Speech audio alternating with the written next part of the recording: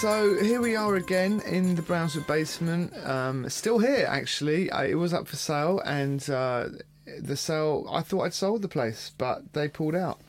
Oh, I had no idea it was up for sale. Yeah, it was up for sale, and in the summer, and then records and all. No, and then what I've done actually, I've actually cleared the garden because the garden had outgrown, and now it's twice the size. So I've got a feeling that I might have to put the money up, put it up, put the Why price. Not? I don't want to leave here anyway. I don't want to leave here. Don't even know why I put it up, really. But in a way, I want to put it all in the same place. I want everything. I don't want to have to come here. Cheers. No, I want to come here, but I want to be able to stay here at night. Okay. Rather than use it as a... I mean, this is where the records live. Yeah, yeah. As you know. Do you not have any records at home? No. Really? No, I don't. I don't even have a record player. No record player? No. So, okay, you don't listen to music at home? I do listen to music. I listen to the radio and I listen to the odd CD. I've got a CD player in the kitchen. Okay. And a digital radio. Okay. Yeah. Is it far from here in case you want to get a record? And yeah, it's not far. Okay, that's good. Yeah, it's good. Close enough to grab if you kind of wake up in the middle of the night and you desperately want to hear a Strata East or whatever. Yeah, but I have to come here and do that. But I think it's. But anyway, exactly for that reason, I want to put it all in the same place after all these years. So last week was amazing with the typewriter. You got a lot to live up to this week, Joel, on the Joel's joint. And I think we should play the one that you sort of hinted at a while ago when you talked about Steve Winwood. Yeah. Not Steve Miller. Why do I always get the two confused? They probably were around at a similar time, making similar kind of stuff, even though they're from different coasts. There's great Steve Miller stuff. Maybe we can feature him in the future. But yeah, this is a shocking record. Is it? Tell me about Steve Winwood and where he comes from and his heritage. Well, I'm assuming that he probably came out of the whole... Thanks for that. Put me on the spot again. No, I love it. I'm assuming that he kind of came from the kind of R&B, background. And, was obviously part of Spencer Davis, etc. And then kind of went solo, really. I was fortunate enough to see him play. I played at Eric Clapton's 60th birthday, which was really funny. I'm sure I told you a while ago. It was just to, be playing records and see Peter Kay and Phil Collins and Roger Waters and all these people milling around, all kind of like tapping their feet to music and eating amazing food. They had like the whole of Neil's Yard cheese shop down there and everything, and lobster. Eric played for nearly 3 hours and Steve Winwood was on keyboards and his blues band and stuff. It was incredible. I mean, I'm not such a massive blues fan and it did go on, but just to see them all kind of, working it. A great era of British music, isn't it? That period when a lot of these musicians would come out of these blues bands and sort of prog bands. Yeah. And they developed people like Clapton with Cream and Ginger Baker coming out of that. Yeah, amazing. Mad time. Yeah. Yeah. So and they all went off and did their own solo records. Yeah. And they were all good writers as well. Yeah, exactly. And I think the period of Winwood that we're going to play, the tracks from 1977 from a quite a rare 12-inch. The A-side is called Time Is Running Out, and this is the B-side called Penultimate Zone.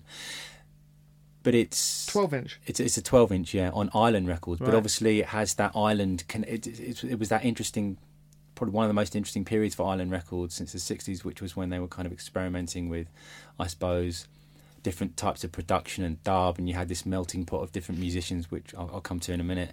And there were other great artists like John Martin who were definitely experimenting with dub ideas, and you had Grace Jones on the other angle, and you had Sly and Rob, all of those artists, and and then you had people like Tom Tom Club, etc. But yeah, it's the beginning of that period of Ireland, and obviously they were being exposed to, I suppose, to the greatest period of reggae and disco as well, and experimenting really. So this is the result of that, I suppose. It's criminally. The only problem with the record is it's far too short.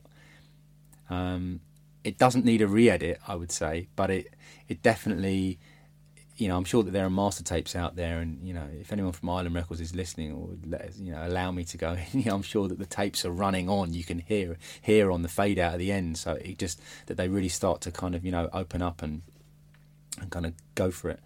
But it's a fascinating record, yeah. So 12-inch was on an album as well? The A side track was on an album which is called Time Is Running Out, but the B side wasn't. Wow. Yeah, so it's kind of like the dub version. Okay, and what was the year? 1977. So I think was that the very beginning? It was the first solo Steve Winwood album. One of the first 12 inches. Because were they doing 12s then, or was it before? Yeah, that 12s? well, it was kind of like the early period. Yeah, I mean there were.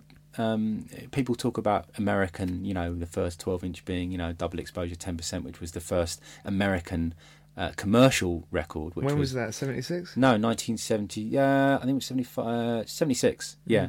But the first promo-only 12-inch, there were quite a few of those, and they came out in 75.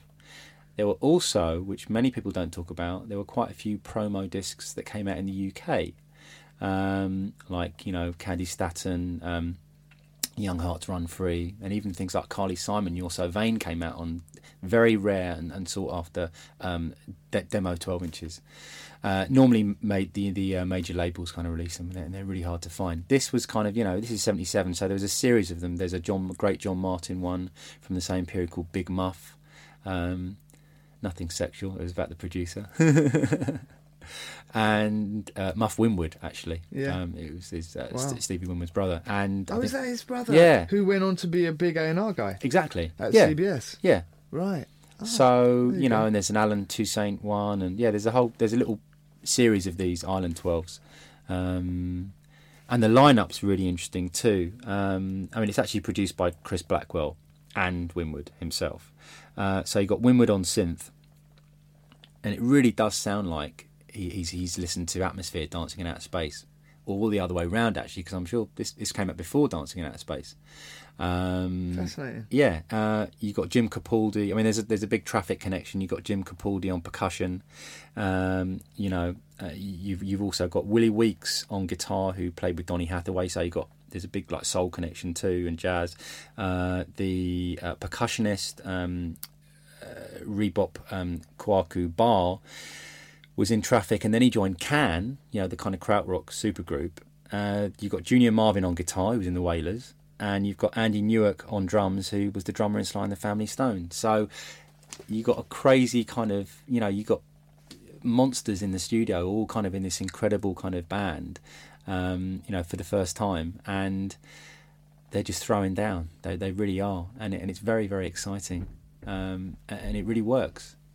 Wow, well, let's play it, let's listen to it, let's check it out. And Joel, thanks a lot for another Joel's Joint. Thanks, Giles. Is this all right?